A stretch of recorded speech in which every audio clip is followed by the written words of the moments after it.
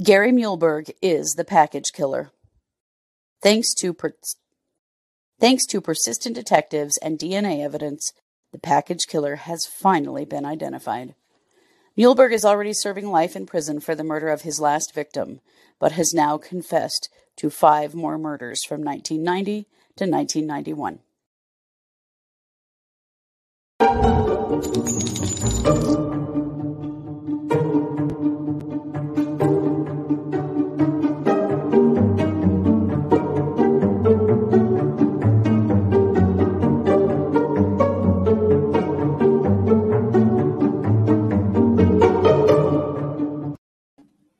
Hey everybody, welcome to the True Crime Squad. I'm Christy Brower, here with my sister, co-host, and partner in crime, Katie Weaver. Hey Katie. Hello. How's it going? It's going good. Are you laughing at me because I left a mistake in the intro? I noticed, yeah. You guys, It's okay. Can I please tell you that when you have a hysterectomy, it might as well have been a brain removal as well? Holy crap. I'm almost 4 weeks out, and yet my brain has not caught up.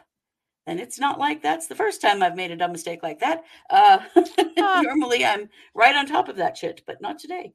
Anesthesia, though. It takes forever, I think, to get your wits about you again after anesthesia. It really does. Really does. Yeah. It's forgivable. No worries at all. It is, but I'm really picky about stuff like that. So I'm like, oh no. I remember making that mistake when I was recording it, and then I didn't do anything about it.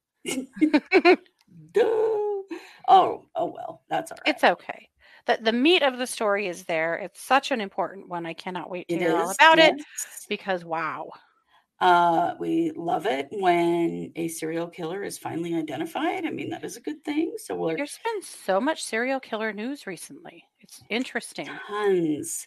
All this DNA work is solving and clearing all these cold cases, you guys. Mm-hmm. It just keeps happening. And we're going to get to that in a minute. But first, we have an announcement. We do. We are doing something we've never done before. Mm-hmm. So we want to tell you about it so you don't freak out. But we're taking the majority of next week off. Yeah. We never take a break. You know we don't.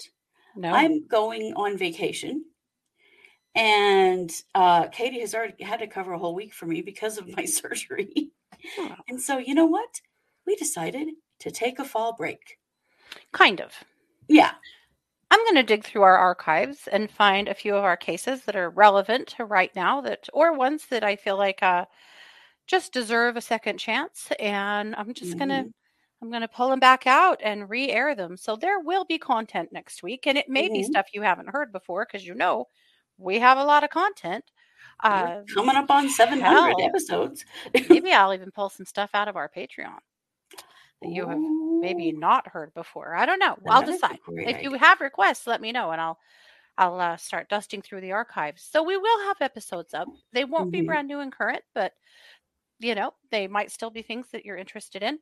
A lot of you guys are new listeners, and a lot of you came to us because you're listening to the Daybell Vallow case, because or Gabby Petito. Well, we have a lot of new listeners due to the new Netflix. Right, Netflix doc. Also, Adnan Syed. We have some new listeners due to that case as well. Yeah. So some of you, we may have something to present that's new to you yet. So that's what's going to happen.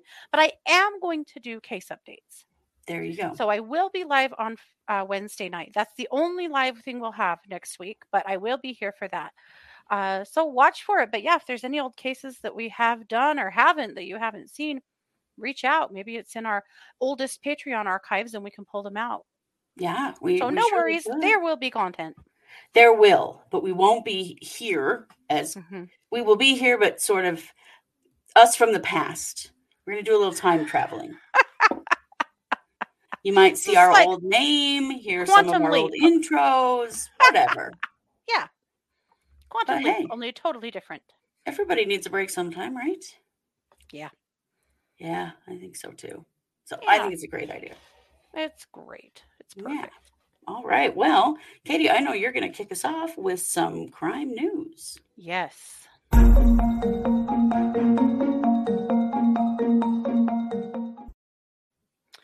This is more death penalty news.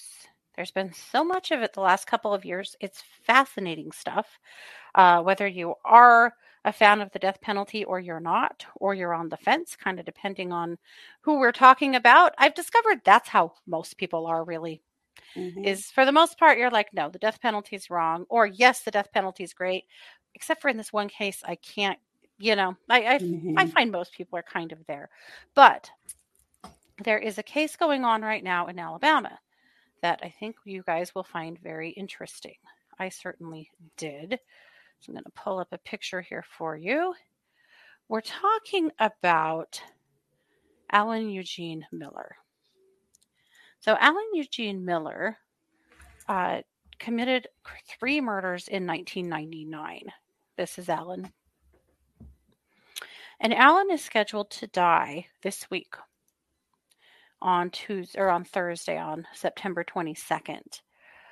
But in that state, they are practicing lethal injection, which we know there are a myriad of issues with lethal injection at this point. Partly because of lethal injection not being as effective as it used to be and creating a lot of undue suffering. That is a violation of the Constitution. Whether you like that or not, it is a violation of the Constitution. And the drugs have gotten very hard to get. Right. So when lethal injection first became more popular back in the 70s, and they started kind of phasing out some other forms of execution, particularly death by cyanide gas poisoning in the gas chamber, and other, things. Firing squad, things that were maybe used or not used. And then, of course, there was a whole federal stay on executions for a while. I mean, there's a long, rich history, I don't know if that's the right word, history of execution. This isn't an entire book report on that, but what happened way back when is that prisons bought up a lot of the medication needed to carry out lethal injection. Well, over the years, as those drugs have expired or run out, the companies who make them have gotten a lot more cringed about it, right? They don't really want their drugs to be used to take life. And a lot of advocates and activist groups have fought really hard against the death penalty, have really gone up against these companies and really kind of forced them to go, yeah, we're not approving that drug for death penalties any longer. We know it's been a thing. We know that Idaho actually did some black market buying of medication several years ago, to the tune of 25,000 in one case, 40,000 in another, to have the meds to put 2 men to death, Paul Ezra Rhodes and another man in Idaho back in, I think, 2010 and 2011. Yeah. Since then, Idaho hasn't had an execution because they can't. They just don't have the drugs for it, which hasn't stopped them from fighting in court viciously to put people to death that are dying of cancer and stupid stuff. But this isn't about Idaho today. But it is about the death penalty. So we also know that Oklahoma has had a really bad run here lately with executions. They are carrying out an execution a week until mid-2023. It's insanity. And they're doing what they have, which is, well, we thought lethal injection, right? And they've had a lot of problems. Part of the problem is getting all of the IV lines in. And if people don't have the right veins for them, it's a big problem. The other part of it is being able to hire medical personnel that are willing to be a part of this. That has become a huge problem. That's a biggie, yeah. And then also just the way that person's body responds to the medication. And what goes wrong ends up with people taking hours to die. Hours of excruciating pain, which I know that some of you are like, well, they caused excruciating pain for others, so why do we care? Well, we care because it's in the Constitution. The Constitution says that death penalty sentences cannot cause undue suffering. Well, I hope we also care because two wrongs don't make a right. Yeah, because who are we as a society? Yeah. Right. Yeah. So, with all of that being said, here's what happened in Alabama. So, in Alabama, Alan Eugene Miller had applied for death by nitrogen hypoxia. This is brand new. If you've never heard of it before, don't feel bad. You couldn't have. It has not been practiced yet. But a few states have approved it as approved methods of death, but it's not fully in place yet. So his team had said he does not want to die via lethal injection. He wants to die via this method. And if states have different methods on the books, prisoners do have the right to make a choice. Mm-hmm. Well, there was some hullabaloo with the Department of Justice who claimed that they never received a filing saying that he wanted to die by nitrogen hypoxia. His team is saying you most certainly did. You're just refusing to acknowledge that. Mm-hmm. The judge said, well, here's the law. No. You're going to have to get nitrogen hypoxia prepared before you execute this person because you can't put him to death via lethal injection because he applied for this. So, sorry. So his execution is not happening on Thursday because they're not prepared to actually do it. Right. So he has a little stay here while they work on getting their ducks in a row. Here's the thing. It's never been done. Not on purpose, anyway. Yeah. People have died by nitrogen hypoxia in plants and things like that on accident. People have died by nitrogen hypoxia via suicide. But as far as doing it on purpose to a death penalty candidate has not been done. Yeah. It poses a really big problem because how do they test it? Can't. They can't. The only way to test it is on people. And they can't do that. So it leaves the states without very many options. So that just left me wondering, how is this even being approved and put on the books if we don't even know how to do it? Right. Because what we do know is nitrogen hypoxia will definitely kill you and kill you quickly.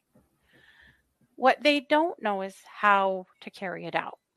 Should this be some kind of a gas chamber? Should this be some kind of a hood or a face mask? We don't know. Part of the appeal is that it's bloodless, meaning they don't have to run a line. Yeah. So back in June, Alabama put someone to death. They could not get a line. They could not. They literally tried for hours to get IVs placed. Finally had to do a procedure on this man to get a central line going in order to put him to death, and it took hours and hours. Then the death itself took hours. It was a really terrible situation.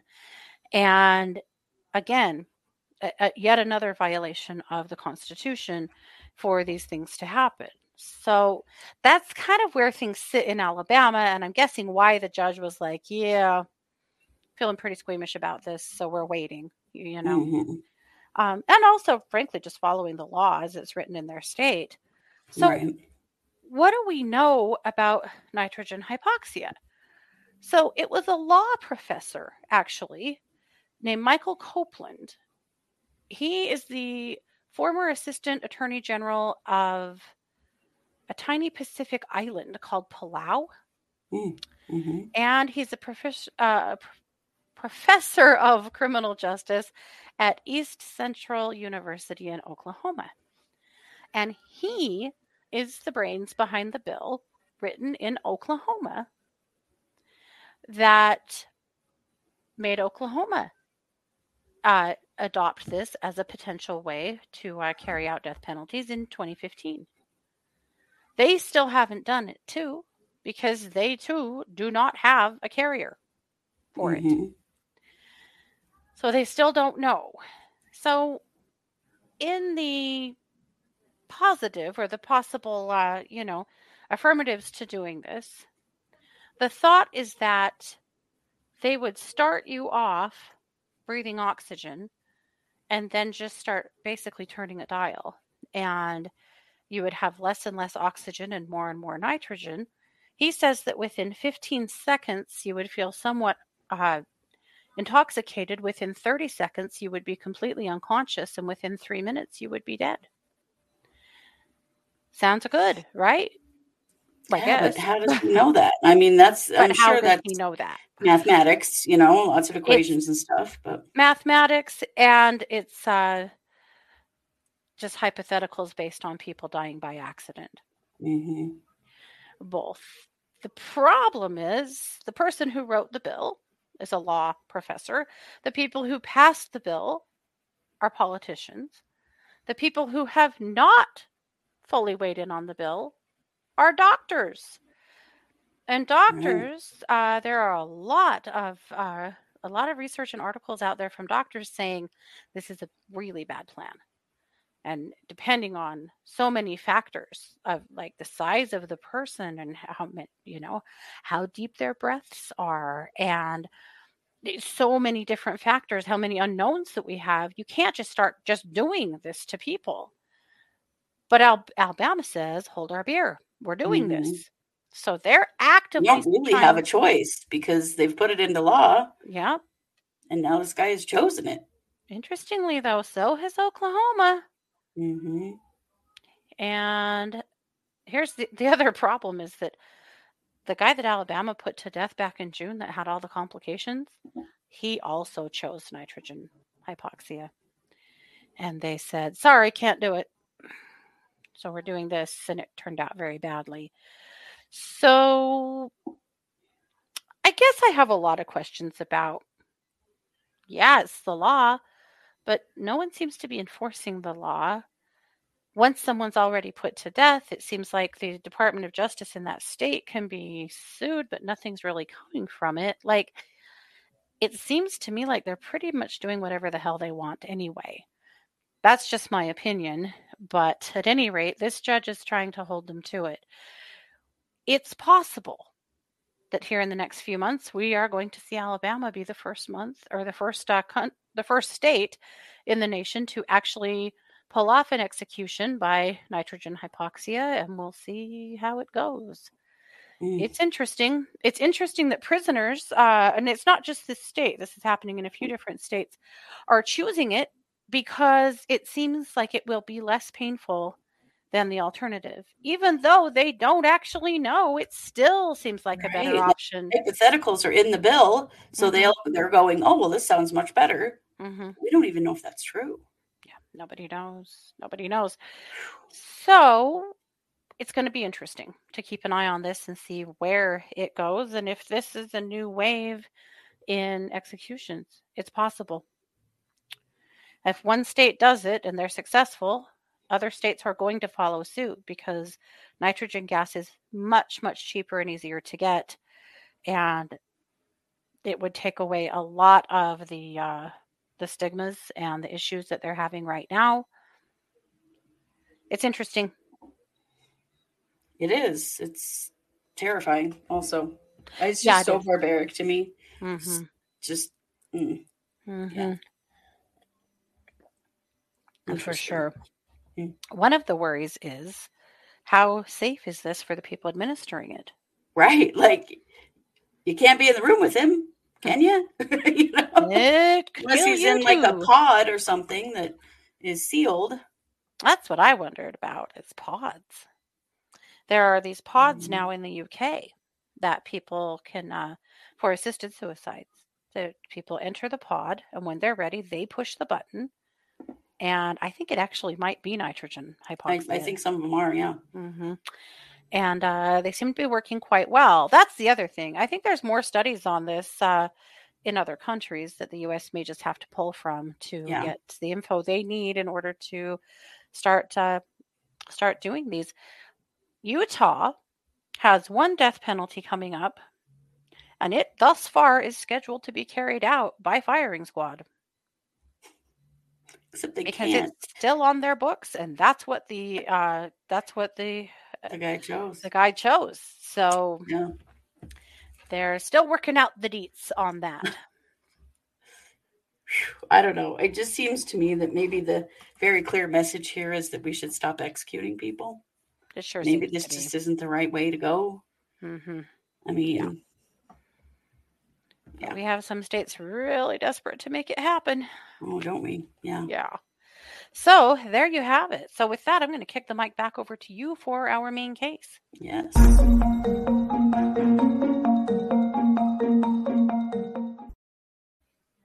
Well, if you didn't see it in the news quite yet, you will be glad to know that the package killer from the early 90s has been caught.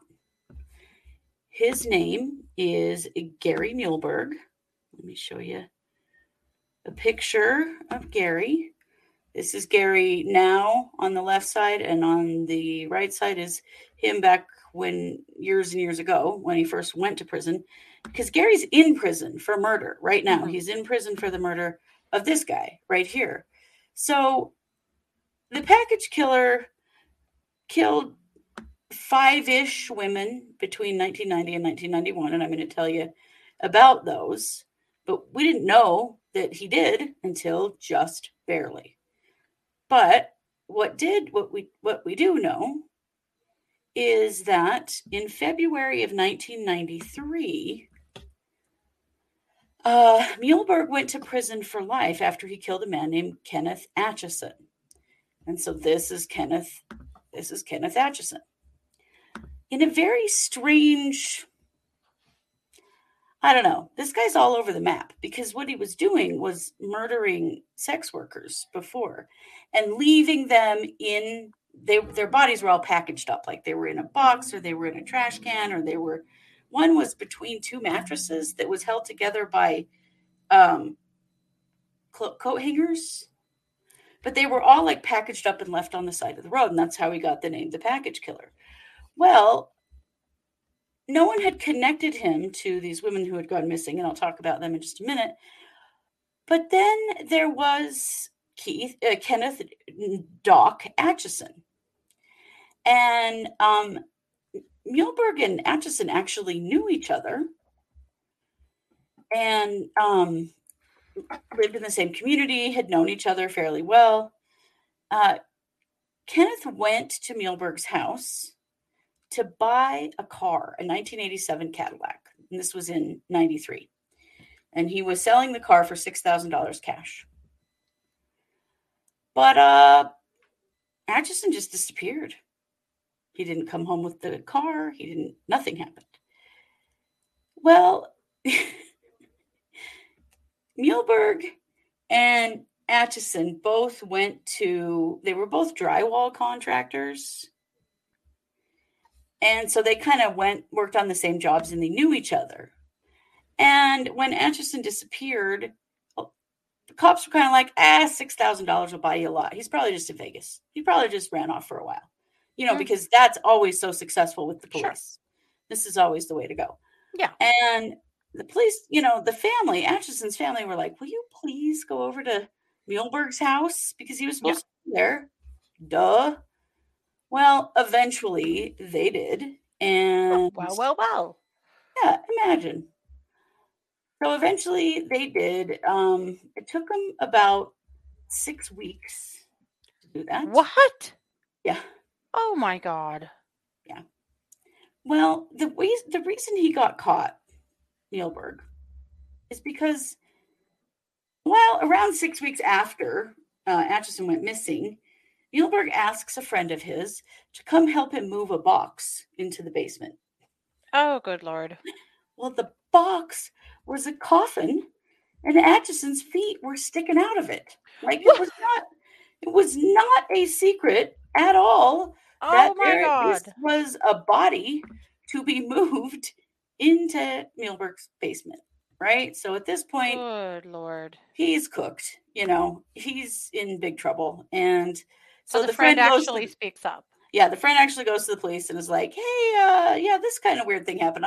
I think you should go check on him. So yeah, maybe. So they did. And he was arrested. And he was convicted of first-degree murder, and he went to prison in 1995 for life. He thought his friend would keep this a secret, I guess. I guess, yeah. Oh. I don't know. Not the sharpest tool in the shed at this point, I'm going to Yeah. say. But prior to all of this, and he had not even been a suspect for being the package killer. But let me tell you about his victims, because I think this is more important than anything, is to know about these women. Because they have been missing from society for, their bodies have all been found, but nobody's known what's happened to them for a really long time. Yeah. So this is his first murder victim, although he did have a rape victim even earlier than this. This is Robin Meehan. She was 18. Oh. And so all of the women disappeared from a stretch of road in St. Louis known as the Stroll. And the Stroll was kind of where sex workers were strolling, basically. And so she was only 18. And she was working as a sex worker. She also had children, a couple of children. She went missing on March 22nd of 1990. And a while later, her body was found packaged. Weirdly, this is how they sort of recognized it all. She was the one between the two mattresses, just sort of on the side of the road. With her body was a condom wrapper. And the police wisely kept a hold of that condom wrapper, and it is what broke this entire case open. Wow. So not long after her, his next victim, this was in May of 1990, Brenda Pruitt. This is Brenda. Brenda Pruitt also was a sex worker working on the Stroll. And she was 27. She was missing for 10 months before her body was found. And she was in a big brown 33-gallon trash can. And a jogger noticed a bad smell in like a weedy area along a path, and they found her body. She also had children. It took them a long time to identify her because she was so decomposed. They had, there's only one unknown victim in this case, which I think is pretty amazing considering. Then Donna Reitmeyer. This is Donna. And she, let's see. She was 40. Also working on the Stroll as a sex worker. Had children. These women had families. Or they, regardless of what you think of them having addiction problems and working as sex workers, they were mothers with family members who have missed them all this time. She worked with another woman who they kind of kept tabs on each other, and she never met up when they were supposed to, and she never came home. And she was missing, let's see. She was only missing for a few days. She was also found in a big like Rubbermaid trash can. A pedestrian found her on a sidewalk. So this guy didn't have any qualms about leaving bodies out. Like he wanted them to be found. But at the time, forensics just wasn't what it could have, what it is now. Yeah. So then 3 months later, in September of 1990, Sandy Little, who was 21, also a sex worker working on the Stroll, and she had a new baby. Aww. This is her. She had a really rough early life. Her dad died when she was little, and 5 kids with a single mom. She was in and out of foster care, group homes, and her mother's house. She had a lot of challenges growing up, but she was definitely loved. And her family knew that she would not have left her child. Sure. And so she was found, let's see, she was found in a wooden box on the shoulder of Interstate 70. Oh, man. So let's see. So those were all victims that we know of. There is actually one Jane Doe that he has admitted to now, but they don't know who she is. They don't know what body that is. They're still working on that. I mean, this literally just happened like 2 days ago.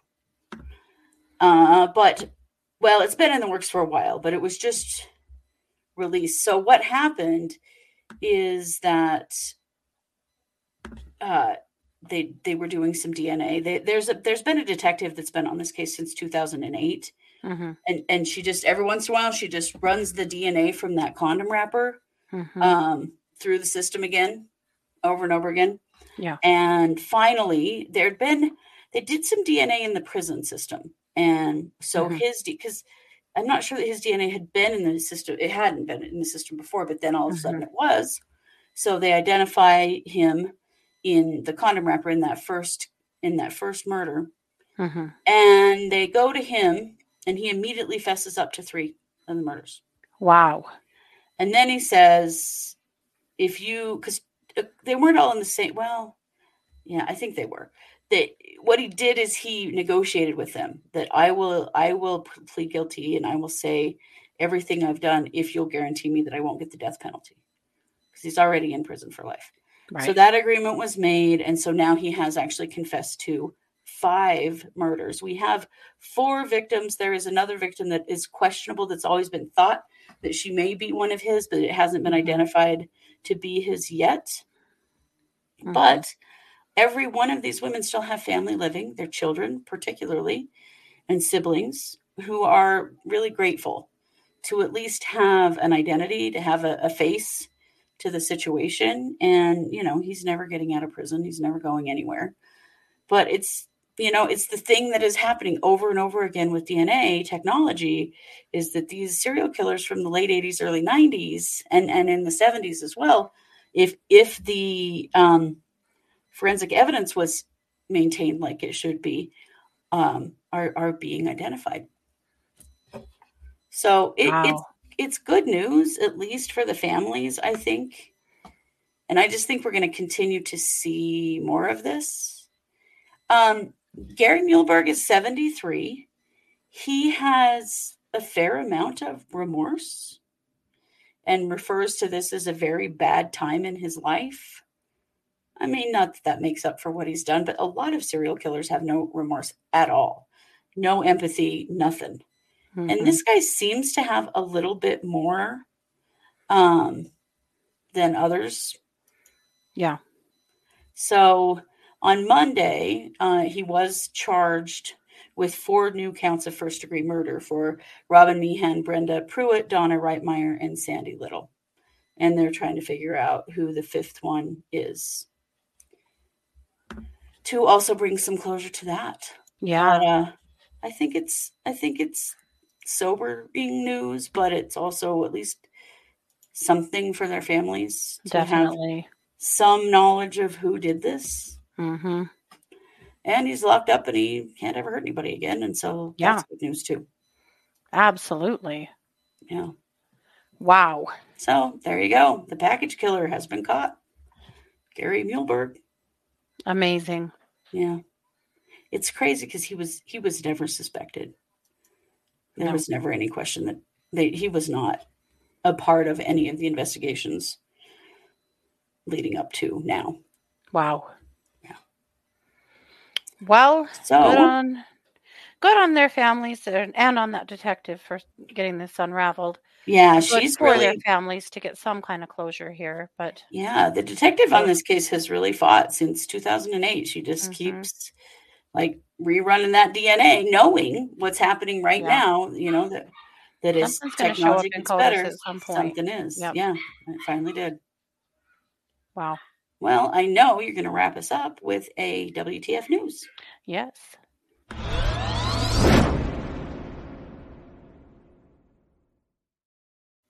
Well, WTF. Are you ready for a little stroll down memory lane? Sure. This Arizona Barbie is Melani Pawlowski. Mm-hmm. Who is Melani Pawlowski? Well, she is the niece of Lori Vallow. Yes. So I'm going to give you a little bit of background into Melanie. Sorry for the barking dog. I'm going to yell at him. Hold on.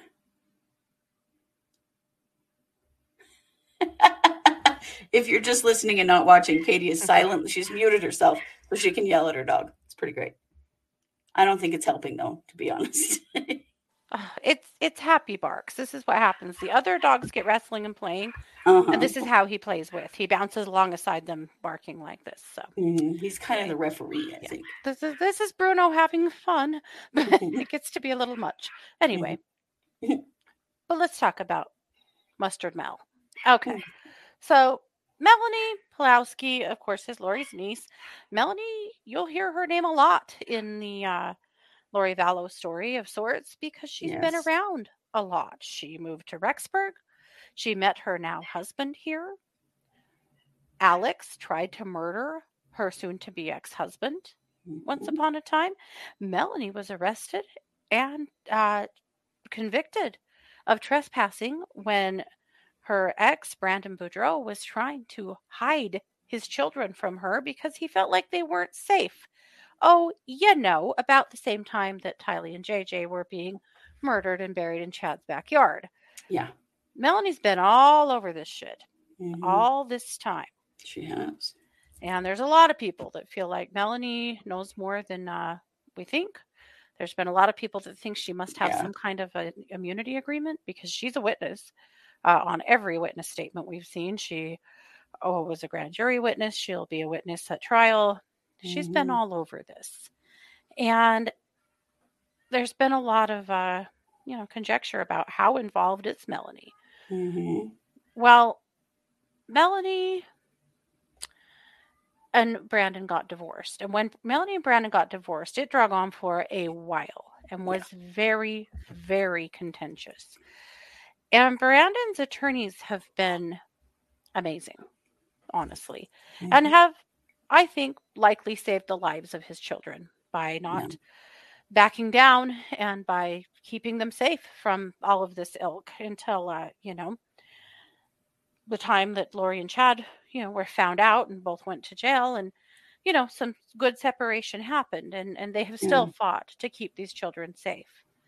Well, during the course of the divorce, Melanie's attorney's name is Garrett Smith. Garrett Smith, you should know his name, or you might if you know this case very well. We've heard Garrett Smith's name in a few different instances. He's also the attorney for Zulema Pastenes, Alex's widow, and Lori's best friend, one of Lori's best friends. And I believe also the attorney for Lori's sister, Summer. Yeah. So he's been representing all of these guys. We think that he's a member of their church. We tracked that back and we're quite sure that he's a member of the LDS church and he's a member of their ward or their, their immediate church, and that's how they know him. Well, during the course of the divorce, Garrett Smith found it prudent to release a statement about Brandon Boudreau and his family that was really inflammatory. And I'm not going to repeat it because they're litigious for good reason. And it wasn't true. It was just some really terrible accusations that were totally unfounded. Yep, about who he was and who his family is. Totally unfounded. And Brandon and his attorneys filed suit against Garrett Smith. Right. Personally, for those statements that he had made in the media, and settled with him to the tune of $12 million.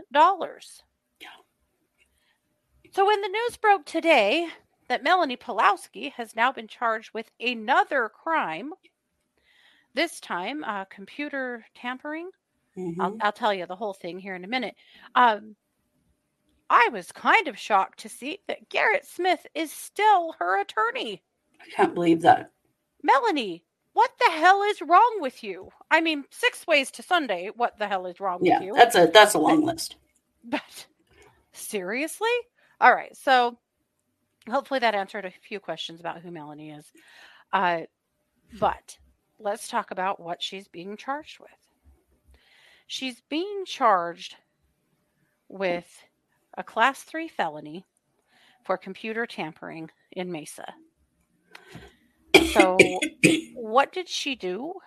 Well, when they got divorced, she was removed from Brandon's business. He has a consulting business, Cougar Consulting, and she was removed from that and had to be removed from the bank account, the name of the business, all of those things, within 30 to 60 days after the divorce was final. Mm-hmm. Well, months after the divorce was final, she logged into the business's bank account and made a copy of a check that was to the amount of $12,000 that had been paid to Brandon, and gave that to her attorney to use to try to fight for more child support because she felt like she was entitled to a portion of that check. Here's the problem. She had no business access to that bank account. She was supposed to be completely removed from that. Well, also she's having no contact with the kids. Why is she getting child support? Right. Well, and on paper, she was removed from that bank account.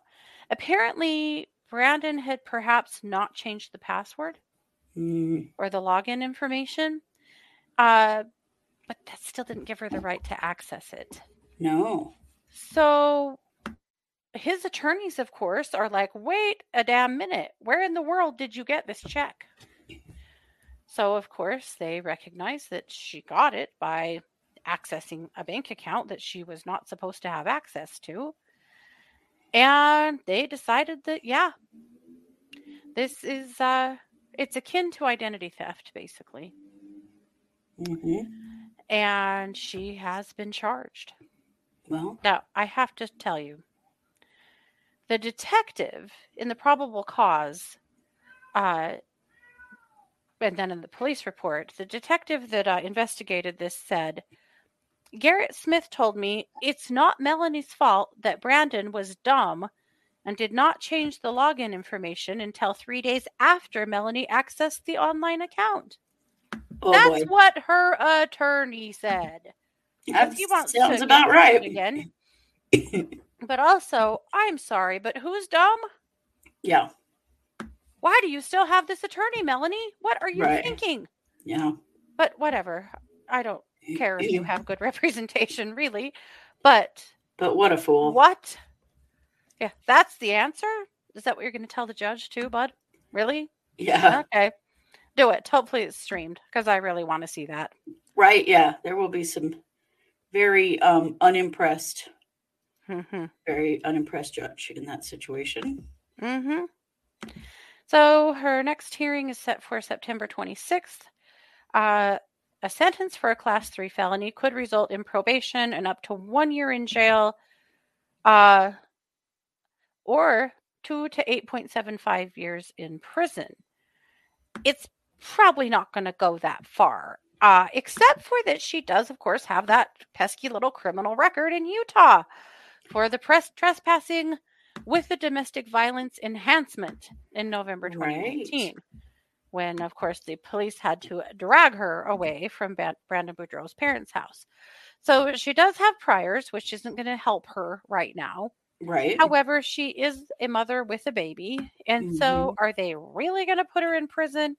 I seriously doubt it. However, good on Brandon and squad that they are keeping this woman to account. Yeah. This is how we keep her from becoming the next Lori Vallow. Yeah, it is. The police actually listen and respond. Attorneys actually do their due diligence. The public actually holds her accountable. Yeah. That's how, because those are the things that did not happen with Lori. Right? Not at all. And who knows if this is just the beginning with Melanie. Yeah. Because there are a lot of questions here in Idaho about what she knew and what she did and what she participated in. 100%. Yeah. But that broke just today, and I found it very interesting. And I felt like, as listeners, all of you guys that are following the Daybell Vallow case would find this really interesting as well. Seems like all of the players in this case, except for Zulema, cannot stop getting in trouble or, making waves for themselves. So, going to be interesting. Yeah, it is. So we'll definitely keep an eye on it and keep you posted. For sure. So there you have it. All right. Well, that's it. This is our Wednesday case. We will be back tonight with live case updates. Right after live case updates, we will be doing our True Crime Cold Read Party that we do once a month for our subscribers on YouTube. And so we just ask you to bring your favorite cold case and a little synopsis of what the case is, and we'll do a read on it and tell you what we think happened. So don't forget that next week there will be some surprise episodes coming out. We will not be here live, except for Katie will be here for case updates on Wednesday night. But they will be episodes that you may or may not have seen before. We're taking a little break, and then we'll be back the following week with bells on. Better than ever. Yeah. Yes. So you know it. Like, subscribe, share, comment. Go check us out on Patreon. We are True Crime Squad on Patreon. We put out 2 extra episodes a month over there. There are lots of ways to get involved with us, so find your favorite one. And you know it. We are the True Crime Squad. Thanks for being here. Take care.